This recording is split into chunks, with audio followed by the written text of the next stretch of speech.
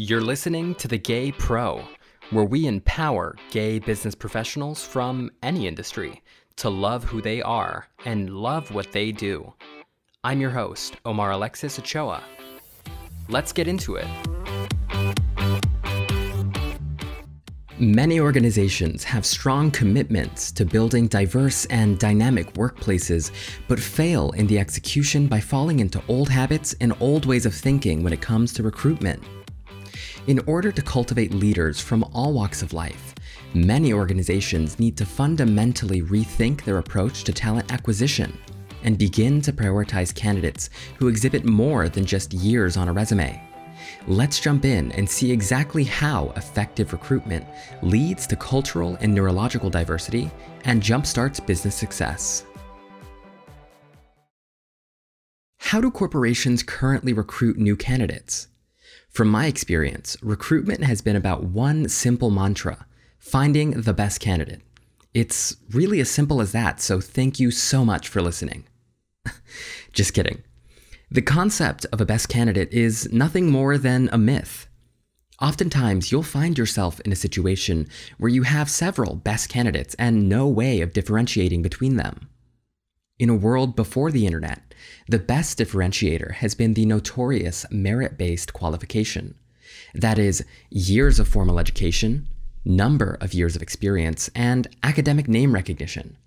After all, how else could you tell if a candidate was worth the time and money unless some organization was vouching for them?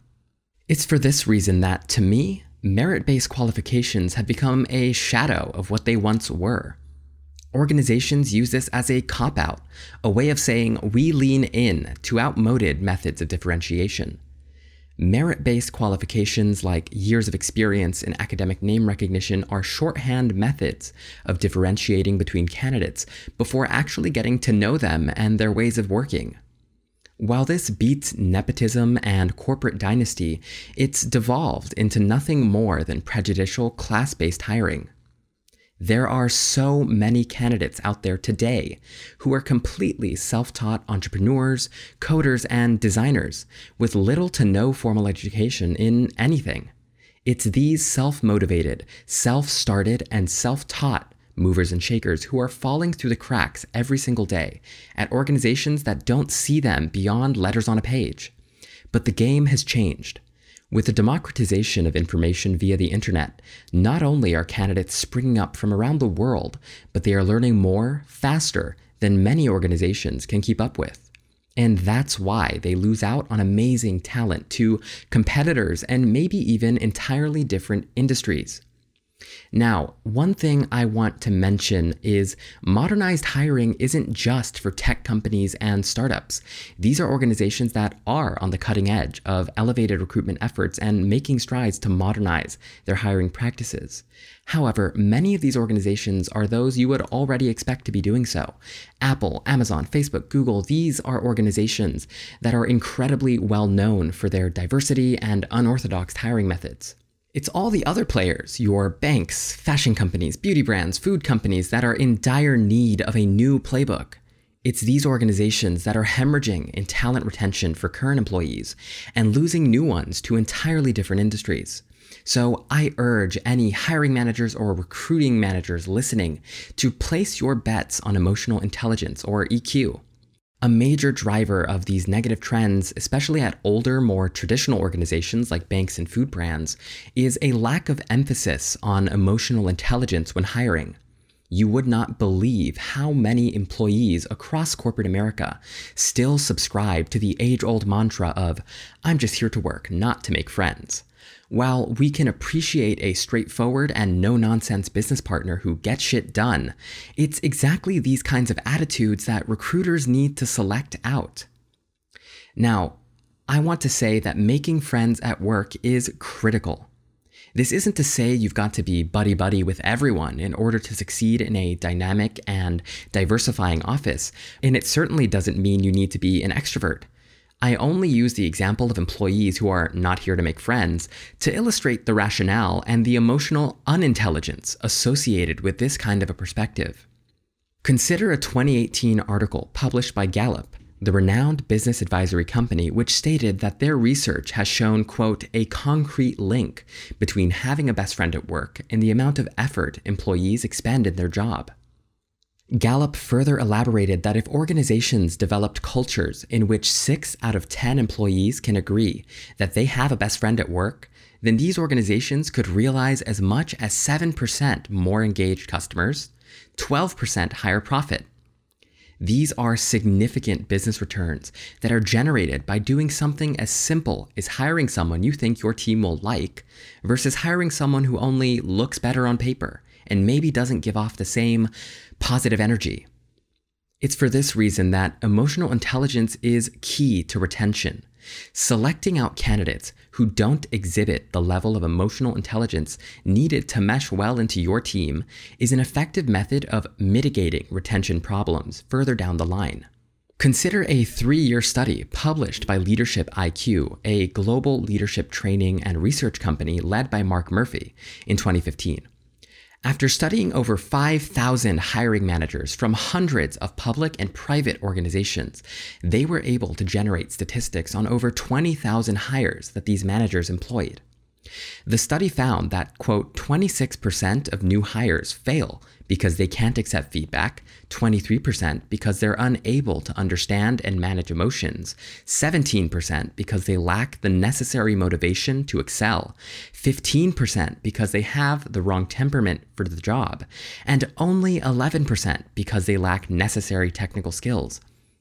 Aside from those hires lacking in technical ability, the remaining 89% captured in this study all failed in some way related to EQ and the ability to navigate interpersonal relationships at the office.